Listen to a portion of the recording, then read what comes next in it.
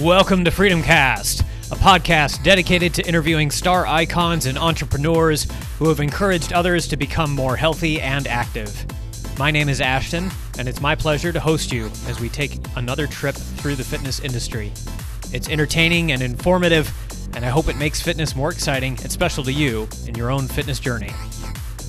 Freedom Cast is supported by Freedom Fitness Equipment in Charlotte, North Carolina.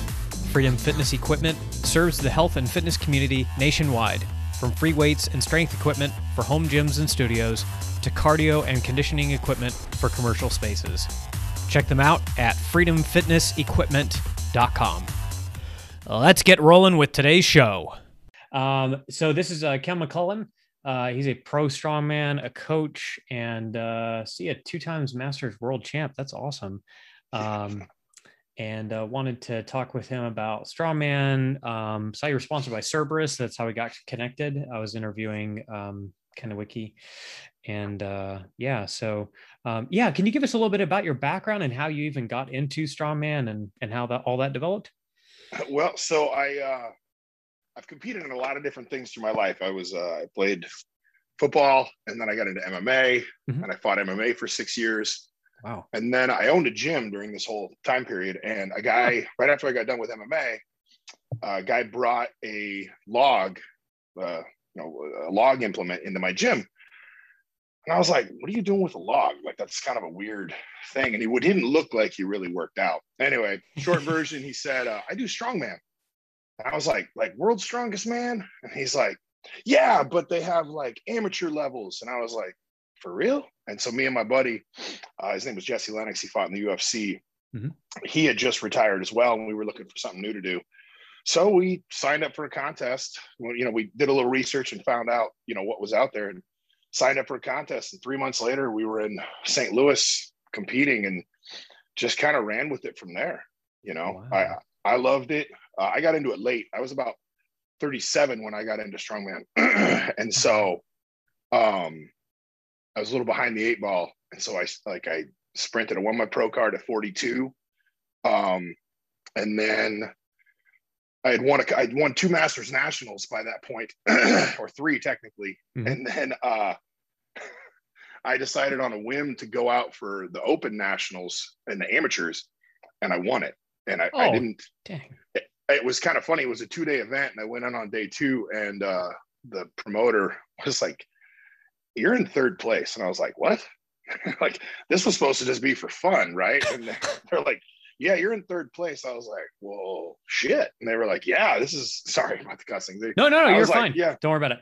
And so yeah, by the end of the day, I won, and I actually had taken it so, I don't want to say not seriously, but the girl I was dating at the time had a wedding.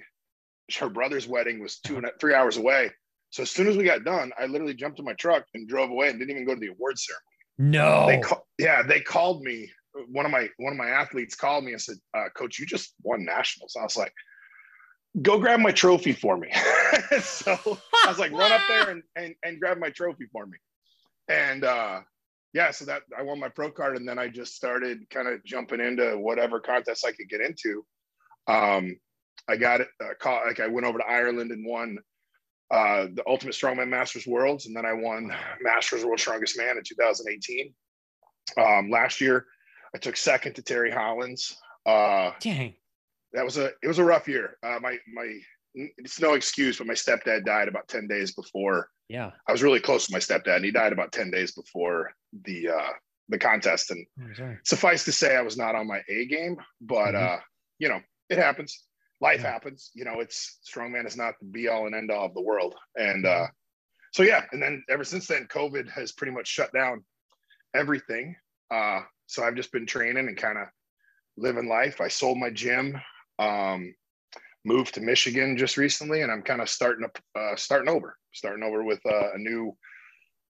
not a new business, just a new training business, and just focusing on my training and enjoying life at this point. So it's fun. Nice. I'm curious about your background. Did you say with the UFC? I didn't actually fight in the UFC. I competed MMA. Throughout. So my problem was the Nevada State Athletic Commission, which governs pretty much the entire UFC structure, has a weight limit of 265 pounds. Well, I hadn't been 265 pounds since I was like a sophomore in high school. So I would spend months trying to get down to, the lightest I got was at 273 for a fight. Oh my word.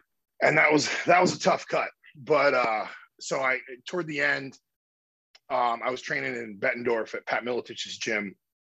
And then the idea was that there was a possibility I could get a fight in an organization at the time called Strikeforce, which was a competing organization to the UFC. They ended up buying it. It's the one that Gina Carano fought in. Oh, cool. Women's MMA. Yeah. She brought women's MMA to the forefront. Anyway, so I was cutting. I dieted for 6 months, and just about the time I was within striking distance, Pat sold the gym and decided to pursue other interests. And I was just kind of like, like, I'm sick of dieting. That was the nice thing. That was part of the appeal of strongman, to be perfectly honest. When I talked to the guy, I was like, oh man, what's the weight limit on these weight classes? He's like, there's no weight limit. And I was like, whoo, boy, you sold me on this bad boy. Let's go do it. And as my friend likes to point out, I've pretty much been on a perma bulk since then. So I'm just like, right now I'm hovering right around 370 pounds. So I'm a full 97 pounds bigger than I was when I fought MMA. Oh my word. Have you ever watched Kyriakos Grizzly? Okay, so you need to look this guy up. He is what one might call our bloat lord and savior. He's got to be like pushing close to 400 or 500 pounds, and he's lifting. He's doing like you got to look up videos. He screams at the end of each of his sets, but he's like putting all the plates on either side of the bar and doing like shoulder raises or something. Oh yeah. I think I've seen clips of that guy. That guy's crazy strong. Yeah. And I just, every time I think of like strongman or like even power lifters for that matter, I'm just like, this is why they got into the sport. Yes. You can eat it. Like it's actually encouraged to gain weight constantly. Yeah. I laugh. So I've been an alternate in World's Strongest Man like twice. Yeah. And I'm not going to name names, but there was one day one of the times we're in the rules meeting, and we get done and we literally walk to the elevator. It's maybe 70 feet, right? And three of them are like, and I'm like, I get it. I have sleep apnea. I understand, but I've never heard waking apnea.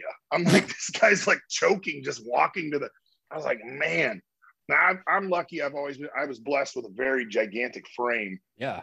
Like I've got a size like 8 1/4 hat and 15 wide shoes, and like my hands are ridiculously large. And so for me, like carrying 370, when I tell people, they're like, there's no way.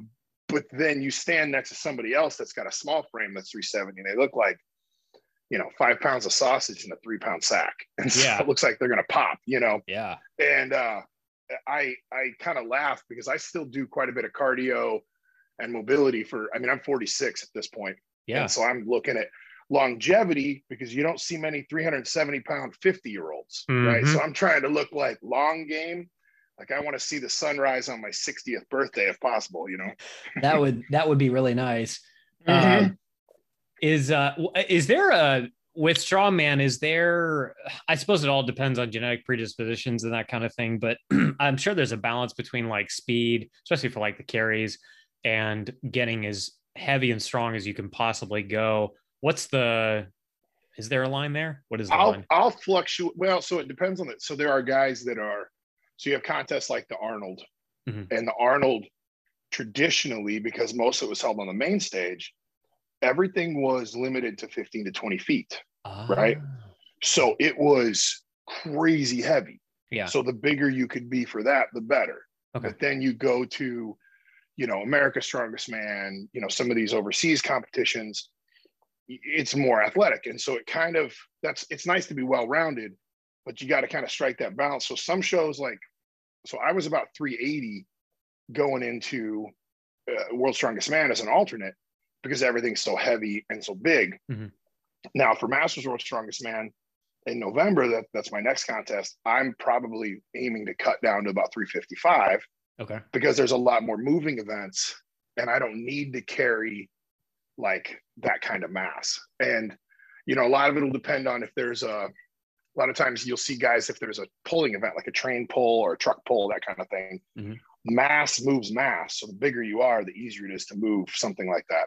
Yeah. So you want to put weight on, you know, and then the bigger you are, generally the stronger you are. So a lot of guys, you know, you see it more of a trend right now, guys like Novikov, Maxime Boudreau, you know, these guys that are like, even Martins Licis is a smaller guy, but these smaller guys that are just super explosive and super strong, but hell of an athlete on top of it.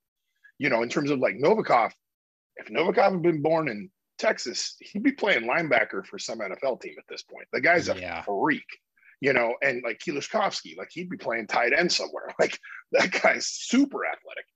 But, you know, that's kind of the trend I see in strongman. It's kind of swinging back more to athletic stuff, like back when Mario Pudzianowski was, you know, the world's strongest man so many times. It was very athletic. And then it kind of swung more to the static stuff. And you see, you know, Brian Shaw and, you know, Z and these guys that just lift ungodly amounts of weight. You're like, okay, you just have to be a freak and strong at this point. Well, then now it's kind of trending back the other way to smaller athletic guys, it seems like. Other than, I mean, Stoltman won this year, but for such a big guy, that dude is crazy athletic. Like, he's crazy. And he's just hitting his stride, it seems like, with how, I mean, he's probably going to be set up like Shaw was back in the day. I'm really hoping Shaw can pull off one more, but Tom's the up and comer.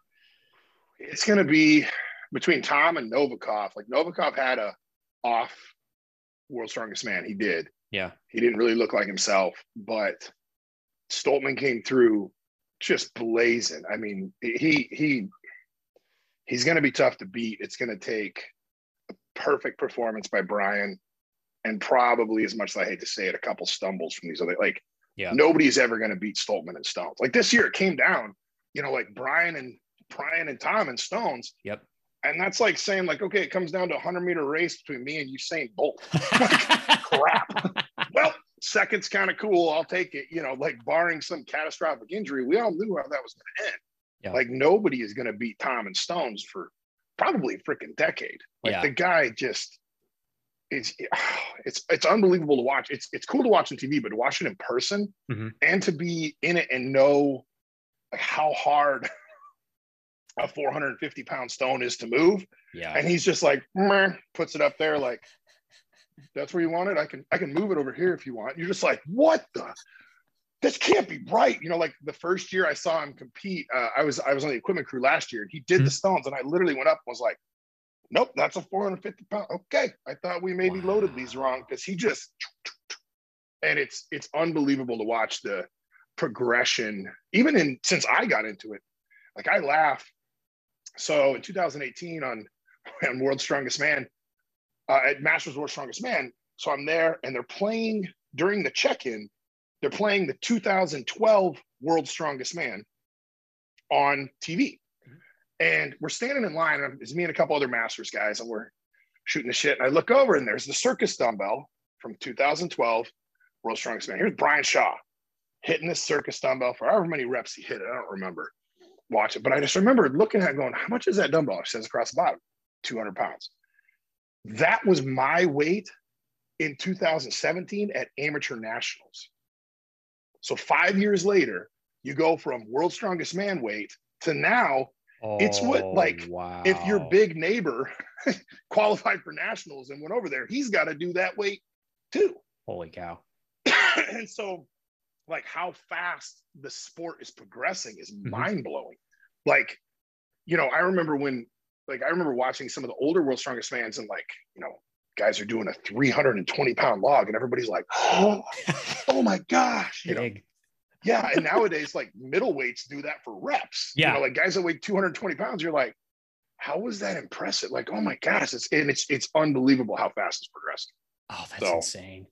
Do you think the difference between the swings back and forth from athleticism to strong events has been on the part of the promoters, or is it intentional by World's Strongest Man and I don't know if there's a committee to orient those events in certain directions just to change it up? think I think they kind of reach a point where they're like, okay, how much heavier can we go for a while? Okay. You know what I mean? Like, really, like, can we, like, there is a limit. I mean, we haven't hit it yet, obviously, because it keeps getting surpassed. Right. But there is a limit to like the capacity that human beings can do. Yeah. And you reach this point where it's like things get heavy enough that the risk to reward, like, yes, you know, a guy can't, you know, like you put an 80-ton train out there. How many guys are going to rupture Achilles tendons? How many guys are going to go down? Yeah. You know, you might get 5 guys that finish, you know, 5 guys that struggle, and then 5 guys that blow things out.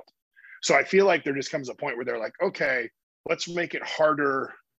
You know, let's swing the pendulum back and we'll make it harder. I mean, because they're just different kinds of hard. Mm-hmm. You know, like, I don't know if you remember the medley that they had sandbags in the water on the beach, and they had to pick them up and run them up the beach and put them on a pedestal. Oh my gosh. I don't care who you are. That's freaking hard. Yeah. Right. And it's like, I remember we were in Florida and I kind of thought they were going to maybe try something like that. And I was like, please God, people will die. Like, this is terrible. We can't do this, you know, but I feel like, you know, both are super impressive in their own ways. Yeah. And I feel like you can produce a great strongman contest with both. You know, it's just where the sport goes during that period. Sure. If that makes sense, you know, like it does. Everybody wants to, and there does come a point where, like, even Novikov's deadlift last year, he set the world record on the 18-inch deadlift, and it was over 1,000 pounds. Jeez. But when you look at it, like, as a lay person, you know, like, my mom watched it and is like, okay, well, he just picked it up, like, but she thinks it's much cooler that I pulled a semi with a trailer. She's like, that's impressive. And I'm like, Mom, that was like 1,100 freaking pounds. Like, that's the most anyone. And she's like, yeah, but he just picked it up. Like, you pulled a truck. And I'm like, oh, okay. You know, and so there's something to that, in the sense of, like, it is a TV show. Yeah. And there is something to be said. Like, I don't know if you remember the old Hummer tire deadlift that you see at the Arnold. Yes. Yeah. There's tires like all the way out to the walls, and then they pick it up and everybody's like, wow, the tires are like 50 pounds each. I mean, but it looks so freaking cool, right? Like, it's just mind blowing, you know. And then they have the elephant bar deadlift, which is much heavier and more difficult, but it's just plates on a bar. Right. And people are like, I see that at my gym around the corner. Like, you know, there's always that guy back in high school. Back in high school, I deadlifted 900 pounds. I'm like, of course. Yeah. Like, what happened? You know, like, I was 12. What the hell? Yeah. So it's one of those, like, you know, they have to produce a good spectacle and a good, like, it's got to be good television to get people to watch. And same for events at contests, you know, like, there are things that look cool for spectators to watch, and you want people to get involved and watch, that may not necessarily be as hard as, you know. That was one of the drawbacks to, I don't know if you remember the Stone of Steel that was popular for a while. I think, is it just basically like an Atlas stone just made out of steel? Made out of metal, and you loaded it with plates. Okay, yeah. And the problem was, so, like, they had that at the Arnold the year I competed in Amateur Arnold, and I won the stones on the main stage. Huh. And the funny part is so a couple people in the audience were like, well, you're doing the same weight as the girls. And I was like, well, no, there's more weight. Like, there's more weight in there, but they all look the same. You see what I'm saying? So it didn't look as in, like it was, you know, double the weight of what the girls did, and, you know, this and that. Yeah. But it looked the same. And so people are like, that's not impressive. You're like, I was pretty impressed. Yeah. No kidding. But it's one of those, so you got to have the visual effect. You got to make it look cool as well as be challenging and heavy. So I think as long as you're going to see this swing back and forth in perpetuity. It's going to go on forever. You know, as you approach the limits of one, they're going to be like, okay, really, what more can we do? That's going to swing back the other way. And it's going to go on, and eventually probably not in my lifetime, but we'll see a 2,000 pound deadlift someday, you know. My gosh. That's hard for me to wrap my head around right now, honestly. Those bars are going to have to get really long. Yes, they are. Imagine. So I have a bone to pick with strongman, World's Strongest Man in particular. And I think this is like an ongoing complaint, but what the heck is going on with them? And maybe I missed it. They don't have a live, oh, sorry.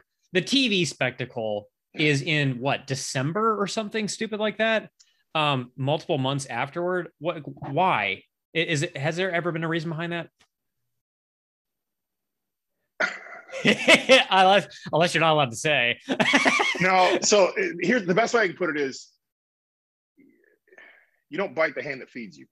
Again, and the UK television, like, so I'm gonna side note. I'm gonna just for an example. Yep. So I came to Michigan for a month to kind of seclude myself and focus on training for World's Strongest Man. My friend found me a place by posting on Facebook. Hey, a pro strongman friend of mine needs a place to stay while he trains here. This British couple literally was like, "Can you come stay with us? Come stay with us." And the woman, this amazing woman named Fran Parsons, let me stay at her house. She was super welcoming. Her and her husband are amazing people. She said every year on Christmas, her entire family gets together and watches World's Strongest Man. Wow. It's a tradition in her family. Like, they make bets. They like do all this stuff. I mean, back before they released all the stuff, months in advance. So that's the money. That's the golden egg, is that British, the UK release of WSM. I don't see them changing that anytime in the future because they probably can't make the same off the live stream. They can't do it. They're really like this year, they were especially like, hey guys, like, only release stuff that we film. Okay. They were very particular about like spectators not filming. It's, their property, I don't know what the legal term would be, but it's their intellectual property. I don't know. It doesn't seem super intellectual, but you know what I mean. And they were very particular about, like, if an athlete videoed something, like, not releasing it. Like, so it's there's a lot of people, like, even me, I'm like, man, just put it on TV. Like, I want to see it. Like, I know. But if you go to an event, you realize why they can't do it live. Okay. Because, like, some of the events take, the stuff's incredibly heavy and awkward. Right. And they run it in a minute, but then we got to come out with a forklift, pick each piece up and reset it and get it set. And they got to reset the cameras. And, it can be 5 to 10 minutes to reset a field. And that's not conducive to good TV. That's true. You know what I mean? There's only so much, like, interviews and filler crap you can throw in between. I mean, imagine if baseball was like, okay, he hit the ball. Now we got to take 10-minute break. We'll come back. We got to go find the ball, polish it. Everybody's got to go pee and come back and clean their uniforms. And then we'll do another at bat. Stay tuned, America. No, man, with the attention span of people right now, you wouldn't even get through one inning and it'd be canceled. So yeah, it's not real conducive to live. Clash on the Coast. I don't know if you saw that. They just did Ken Nowicki was, I don't talk about myself in the third person. Ken Nowicki, who you mentioned at the beginning. Yep.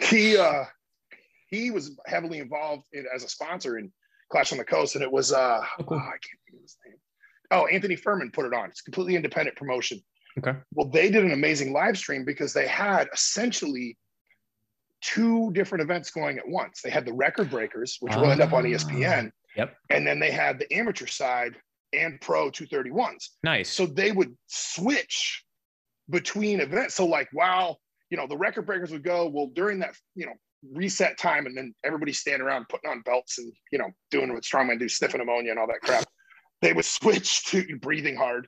They would switch to this other, clip so that they had something live going. And then they would, when that was done, they would switch to this one, and then they would cut back. And it was an amazing, amazing job, but that's just not conducive to World's Strongest Man. You just have World's Strongest Man going. Yeah. And so it's not very easy to, like, cut it live or even cut it quickly. And so they do the best they can. And honestly, they produce a quality product in terms of it's good TV. They do a very good job with equipment and making it, and interviews and all the different behind the scenes stuff. I'm just happy we have it. Yeah. I'm a don't look a gift horse in the mouth kind of guy. Right. We have strongman on TV at any point. That's a win. Yep. Right. Otherwise, we're just back to being big dudes in an alley picking up heavy shit. So I know strongman, or at least my sense is that strongman has really, really taken off in a way that powerlifting has not really recently. Any particular impetus for that? Is it just because the names are getting bigger and they're doing a better job of marketing, or is there something else? No, well, you have for the longest time. So at this point, you have two competing amateur organizations that are doing a very good job of promoting low-level shows. Okay. That anyone can go get involved in, because now there's weight classes. So anyone, when I owned my gym, I had at one point 15 people competing, and I lived in Cedar Rapids, Iowa, which is not a big, and we had 15 people at one point competing. Everything from like 40-year-old moms to 19-year-old boys, that didn't play college football but wanted to still do something. Nice. It's powerlifting, that's its own kind of mentality. Me as an athlete, excuse me, sorry, when I quit MMA, I tried powerlifting for 3 months. Yeah. Oh my God, it was so boring. I couldn't do it. I was just like, let me get this straight. All I'm going to do is bench, squat, and deadlift forever. Fuck, this sucks. And so when that guy came with the strongman, like the cool thing about strongman is like each competition is different. It's constant variety. It's constant, changing things up, learning new skills. And I think that appeals to this, I hate to say it, this relatively short attention span generation. Like the way America is right now, like I have a number of clients that are, younger. I do a lot. I kind of fell into online coaching, which is a whole other story. Yeah. But I have a number of clients that are, 19 to 25, and they love it because they'll sign up for a contest and they train, these 5 events, and then they get done and they're like, I want to do this one now. So we train 5 different events. So it's like, in a way, strongman lets you train like with training ADHD. You're constantly varying everything up. You're never bored, and that was one of the things I loved about it, was it wasn't just 3 lifts forever. It was like, you got to improve your log and your axle and your dumbbell and your deadlift and your squat and your carries. And, there's 9 different carries and loads and, all of it. But you're never doing the same thing, year in and year out. So it's a lot more fun. And I think with the availability of strongman contests, like at any given weekend, there's probably 3 or 4 across the country. Like any given weekend, there's at least 3 or 4 contests across the country that you can go to. And so like, it's easy to find, it's easy to get into. With the rise in participation, actually in rise in CrossFit gyms, a lot of CrossFit gyms are bringing in some strongman equipment because you see some bleed over into the CrossFit games, of different things. Like they had an axle clean and press, a year ago in some contest. I don't remember what it was, but like people, I had all these CrossFitters show up at my gym like, hey, you have axles, right? I was like, yeah. They're like, can you teach us how to use them? I was like, sure. All right. And they got these, like, we're doing Atlas stones as these little basketball. I'm like, those are adorable. Like, oh, that's so cute. Like, you guys are so cute. And they're like, what is that one? I'm like, that's 480 pounds. They're like, oh, no. What kind of wad do you do that in? And I'm like, no. No, you do that once and just lay there and pray. Do that for time. yeah. Do one of those for time. That's how it works. But it's it's funny, but because of that, like I feel like because it's now so available, more and more people like want to do stuff. They want to be active. They want to go out and do stuff. And so like I get random people messaging me like, hey, I want to try strongman. All right, cool. Here's what's near you. Go there and try it. And as a whole, the community is probably, powerlifting is pretty welcoming for the most part, but strongman is different. Like I remember my first strongman contest when I found out I'd been flipping tires wrong for 20 years. Oh gosh. I'm getting ready to go, and this guy I'm competing against was like, he's watching me in warm-ups and he's like, hey man, like you're really risking your biceps and your low back that way. Like move your feet back, get this position, it'll go a lot easier. And I was like, you fuck with me? Like, are you trying to get in my head and like make me do something wrong? And he's like, no, try it. And I did it. And I was like, holy crap, that's so much easier. And everybody is like super supportive and helpful and, you know, cheering for your competitors, cheering for everybody. Mm-hmm. And it's a really great community, you know, and everybody kind of knows everybody else. So it's kind of a cool, I mean, I think it's a really cool sport and a really cool culture and a really cool community to be involved in. And so I think part of that is like what's drawing people in more and more. And as it grows, you know, I mean, I think it was, you know, United States Strongman Nationals a couple of years ago had damn near 500 people in it. It was oh my God, it was so many people. Looked like a monkey shit fight at the zoo, man. It was just people everywhere. It's just insane. And props to Chris Vaccio for pulling it off. Like he actually got it done in one day. Wow. With very few hiccups. And I was just like, it was like a beautiful mind, like that, where everything's like floating in the air and numbers are and I'm like, that's what it's got to be like scoring that. I was just like, who is doing this? It was like a crazy supercomputer in the back room punching out numbers, right? It was impressive. But, you know, like to see that kind of participation, it was really cool. You know, Strongman Corp, they're a little more selective in getting into, it's a little more difficult getting to nationals for them. Okay. But their nationals are still huge. Yeah. You know, their nationals are still very big and very competitive, incredibly competitive. And, you know, because of this availability of competitions, it's like more and more people are getting into it all the time. Nice. And the beauty of it is anybody can, any size. Right. You know, like I'm currently training a woman who weighs 140 pounds to compete in nationals. Wow. Right. And you wouldn't think of, you know, 140-pound girl as, you know, a strong man. You know, you think strong man, you think big, hulking, out of breath dude sweating a lot like me. Not like this little, you know, 140-pound blonde with shoulders who's like, yeah, I want to lift logs and stones. And you're like, fucking sweet. Like, let's go do it. Right. And so because of that, it's like, it's just everywhere now. It's awesome. Well, and the implements kind of lend themselves to wide availability, particularly with the home gym explosion due to COVID. You can pick up a rock in your backyard and now you're doing strongman. Hey, what do you know?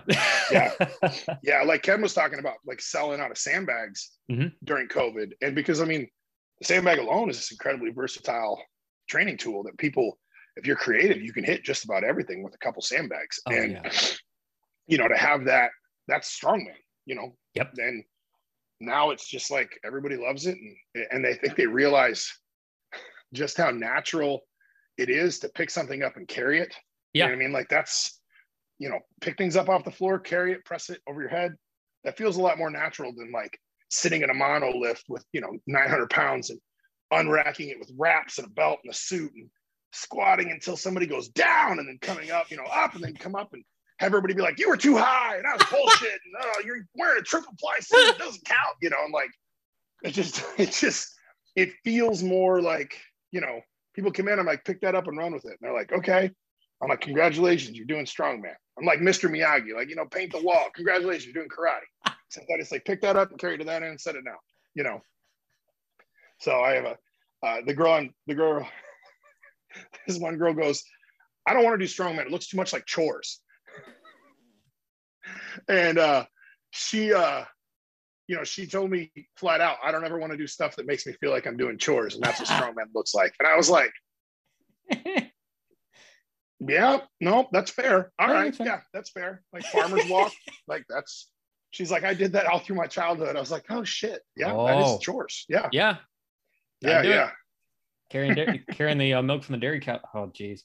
How many? But so you mentioned there's events every year. How many events per year? If you're competing and doing this professionally, I mean, how many are you? I know I just interviewed a couple of folks in the Scottish Highland Games, and they'll do like 18 to 20 a year. And then you go on the complete opposite end. Powerlifting is like 1 to 2.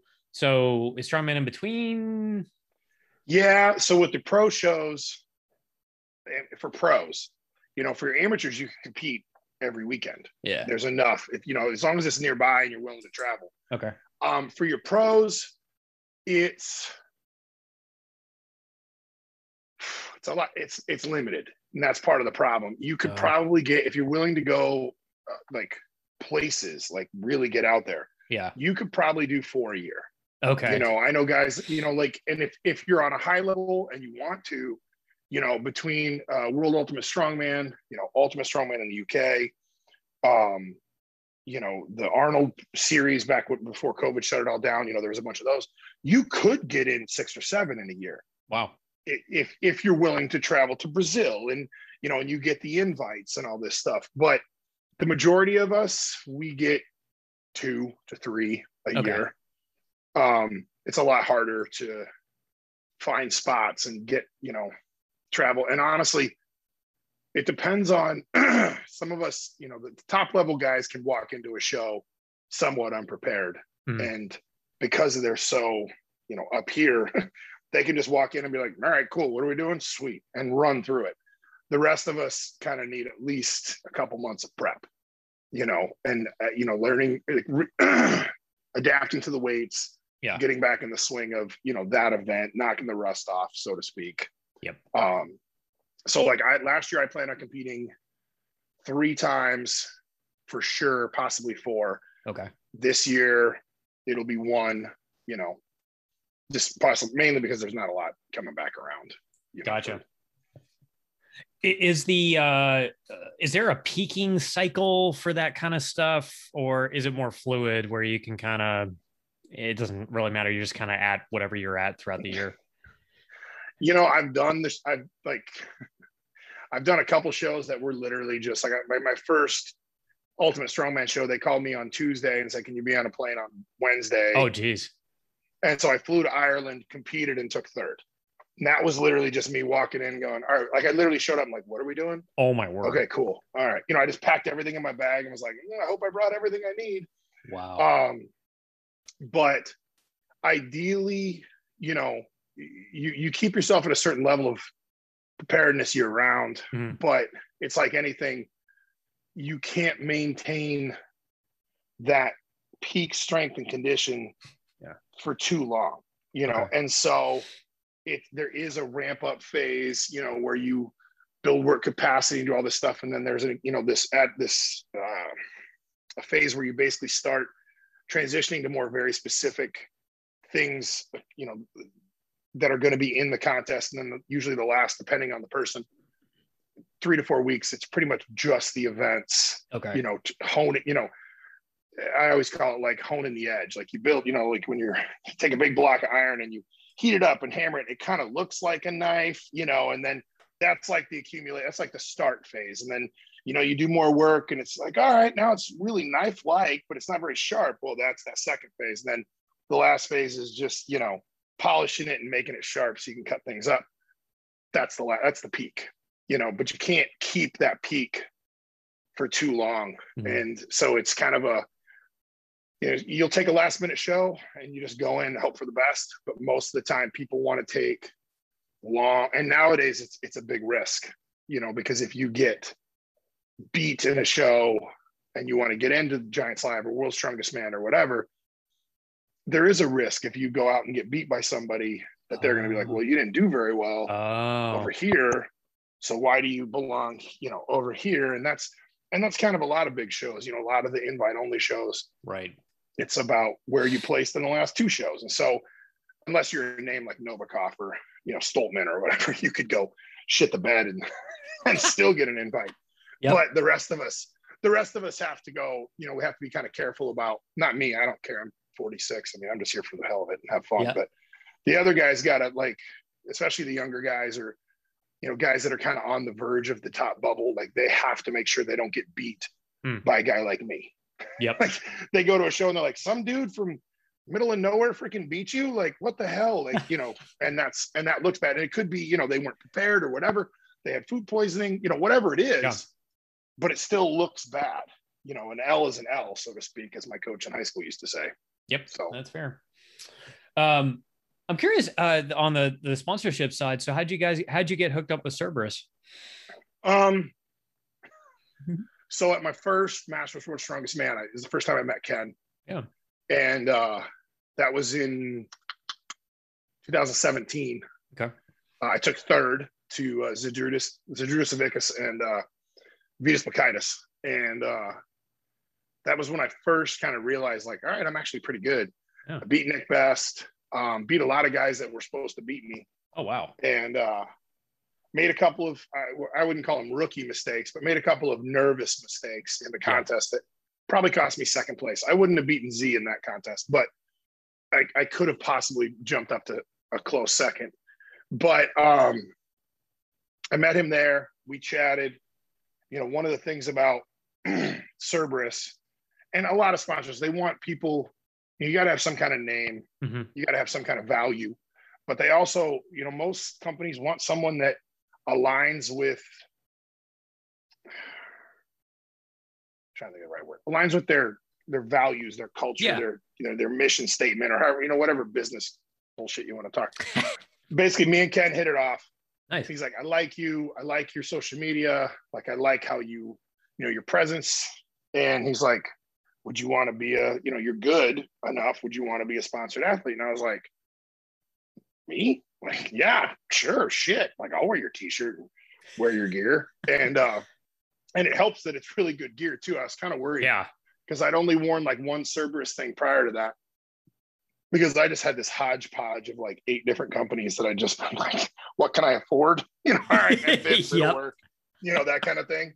And so I got the gear and I was like, man, this stuff's actually really good. Like, this is really fortunate. And, you know, and I like the way they behave, you know, when there was there's been some controversy with a few athletes through the years, and where they might have said something inappropriate or done something inappropriate. And Ken is literally just like, you're out. Like, oh, wow. Can't have you out. Like, I don't want to do, you know, like, if that's what you want to say, that's fine. If you want to behave that way, that's fine. But you're no longer associated with Cerberus. And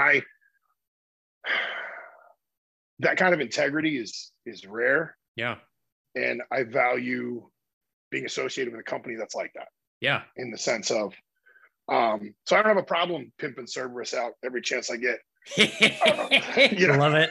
Yeah, man. Like, I don't have a problem because they're a great company and they have quality people, and they generally, you know, he's very particular about who he lets become associated with Cerberus, which I like. It's not just like, let's go for the biggest name dude. Who cares if he's a, you know, domestic violence prone, you know, guy with, you know, Barry tires or something like that or whatever, you know what I mean? Like, he, you know, he doesn't want to deal with people like that. He doesn't care how popular, how amazing, and how awesome they are and how many followers they have. If they are a generally degenerate piece of shit, he's like, I don't want to deal with you. So I value that in a company, and I consider Ken a true friend. We've become really good friends since he sponsored me.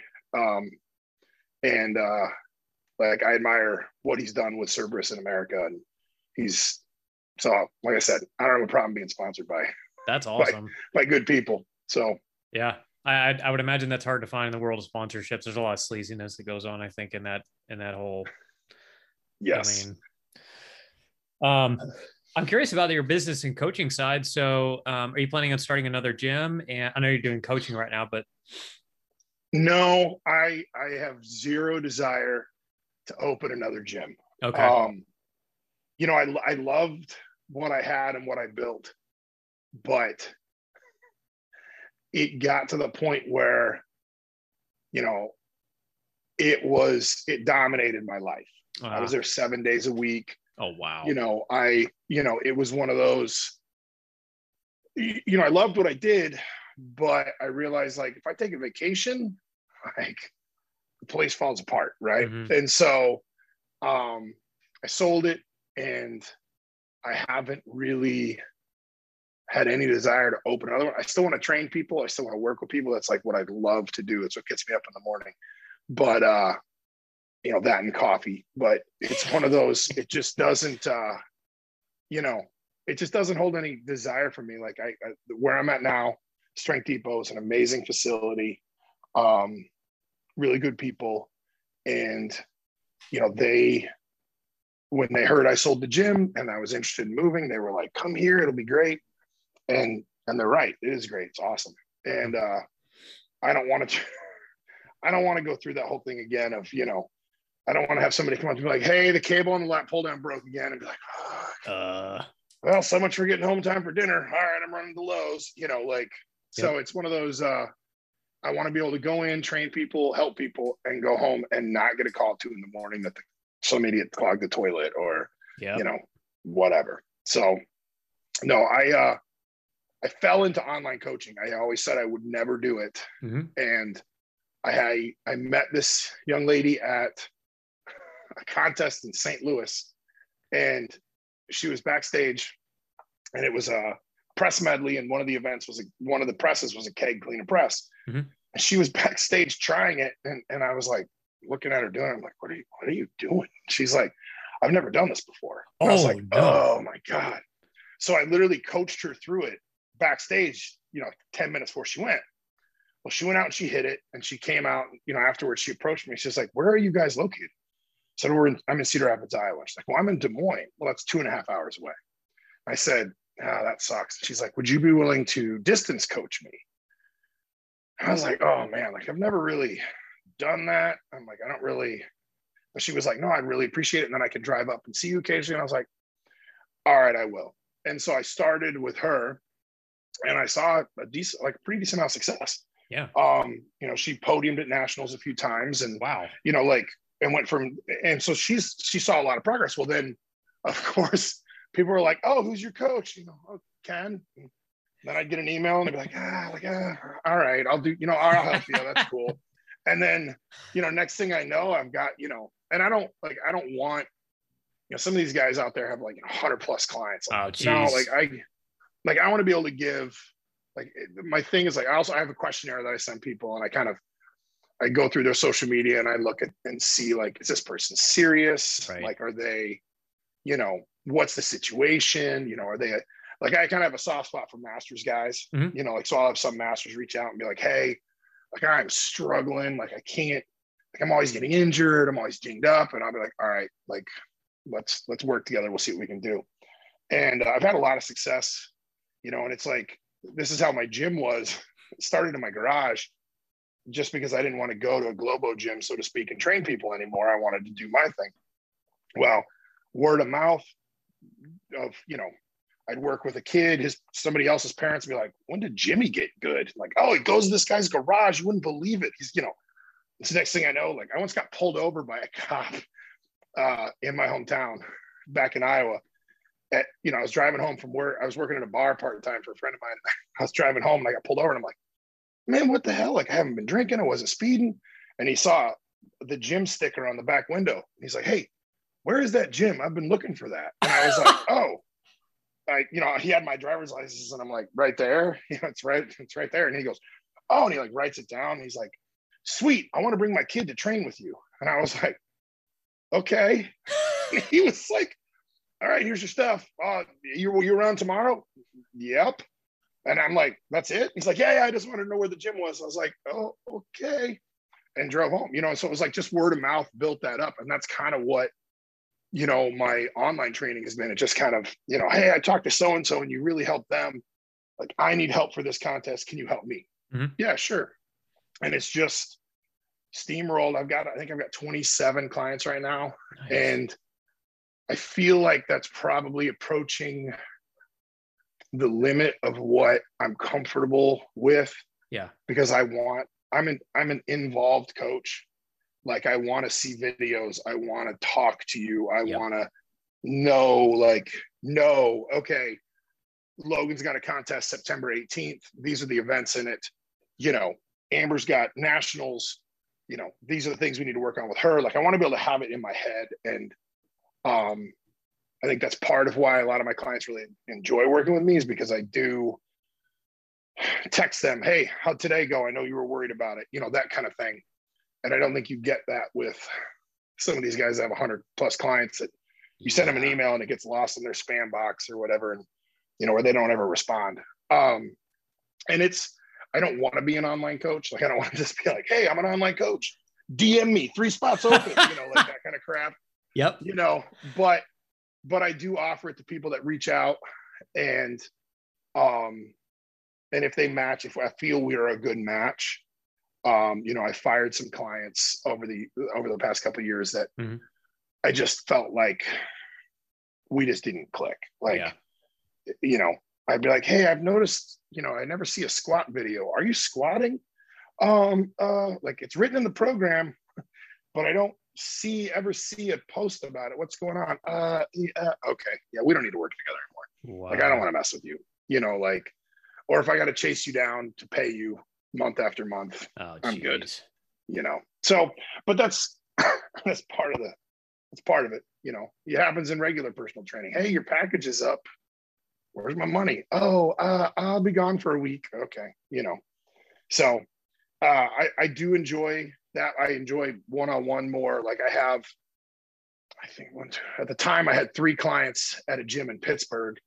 And so I actually flew out to that gym a couple months ago and kind of just worked with them in person because there were so many of them. We all worked together for a day, and it was awesome. Like, I love it. I love in-person training much more than I do online. But I mean, I do enjoy helping people. I do enjoy seeing people do things they could never do, they never thought they could do, or especially my favorite is I joke, my forte is teaching old dogs new tricks. Yeah. So I get these masters athletes that are like, oh, I just want to, get through this contest. And then 2 months later, they're like, oh my God, I've never hit this. Like, I just hit PRs, like lifetime PRs, at 40 some years old or 50 some years old.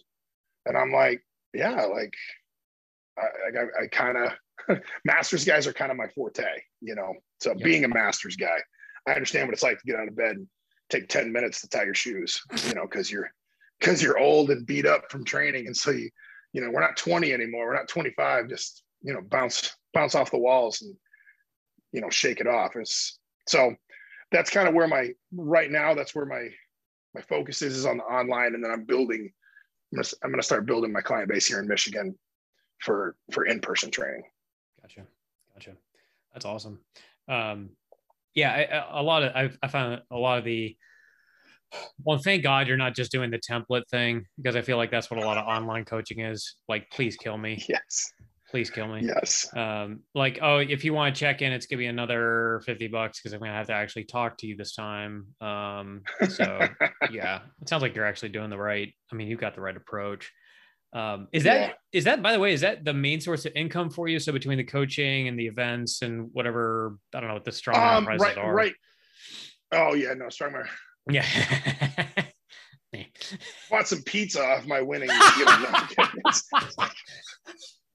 No, I mean, like, it's more at this very moment because I just moved and I have no clients. I really have no in-person clients. I mean, I literally moved to Michigan 3 weeks ago, and I immediately took a week-long motorcycle trip.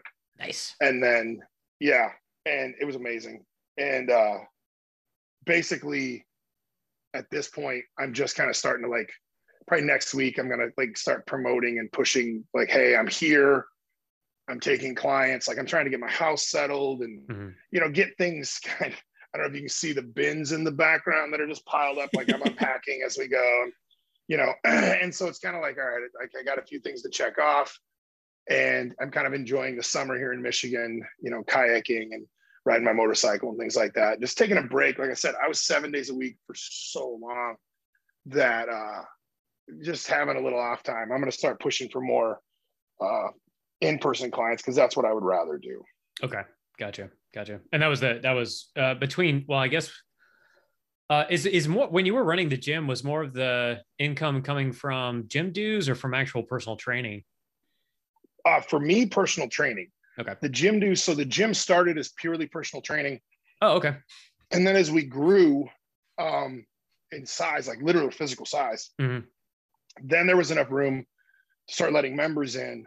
And my goal with membership was to just break even on the facility. Right. I wasn't worried about making a ton of money because I didn't want, for me, this might sound snobbish. I didn't want your sleeveless bro douchebags in my gym. Oh, they're great. I didn't want anybody. So I kicked guys out for abusing equipment, making girls feel uncomfortable, talking trash to anybody that was new. Like if Yeah. you know, you don't belong here. You're not strong enough. Nah, no, you don't belong here. Get the fuck out. You know, Wow. like Yeah. the whole point of the place the gym that I built, the culture was designed that, you know, I had people that were I had an overweight mom in her 30s who had never lifted a weight in her life. I wanted her to feel just as comfortable coming in and training next to a world record holder, Olympic, you know, power lifter. Oh yeah. Right. Like a guy that had the, you know, a guy that was like, had the record for the 181 class. I didn't train him, but he trained at my gym. Mm-hmm. I wanted her to feel, you know, just as welcome as he was. Yep. And so that was the culture I tried to build, this culture of, you know, as long as you come in and put in the work, people will respect you. And that's kind of what I did succeed. I felt I succeeded in that everyone felt welcome. Nobody felt, you know, like they weren't good enough to be there. Right. And for me, that's important because it's like everybody started somewhere. Mm-hmm. You know what I mean? Like, this is what I always remind people. Like, there was a time when 135 was heavy as shit for you, bud. It might have been when you were 13 or 14, but you know, you're lucky you started early, but it's heavy for them right now. That doesn't make them unworthy to be here. It just means they're on the first step of their path, whereas you're 10 miles in. So, yeah, you know, that was my philosophy at the gym. And because of that, I was pretty particular about who I let in. And so we didn't have a ton of, probably as many members as we could have. I know the new owner has been much more proactive in bringing people in. And like I said, I'm not there anymore. Mm-hmm. He's got a ton more members than I ever had, but I don't know what the culture's doing. Yep. I don't know what they're like, I don't know what's happening there. You know, the place is amazing as far as equipment goes, mm-hmm. but I don't know that it's the vision I had, but it's not my gym, it's his. So he can take it wherever he wants and do whatever he wants with it. And you know, and he seems to be being successful with it. And like I said, the majority of my income came from training. My goal with the memberships was to just break even on overhead so that I could keep all my training money and not have to put any in to pay rent. And I mean, I did okay. I did okay. I was happy with it, you know? Yeah. And, you know, that being said, I'm hoping that I can kind of do the same thing here, replicate it here. It's pull in clients and, you know, and go from there. Yeah. Are you trying to, any thought of creating like a strongman training coaching, I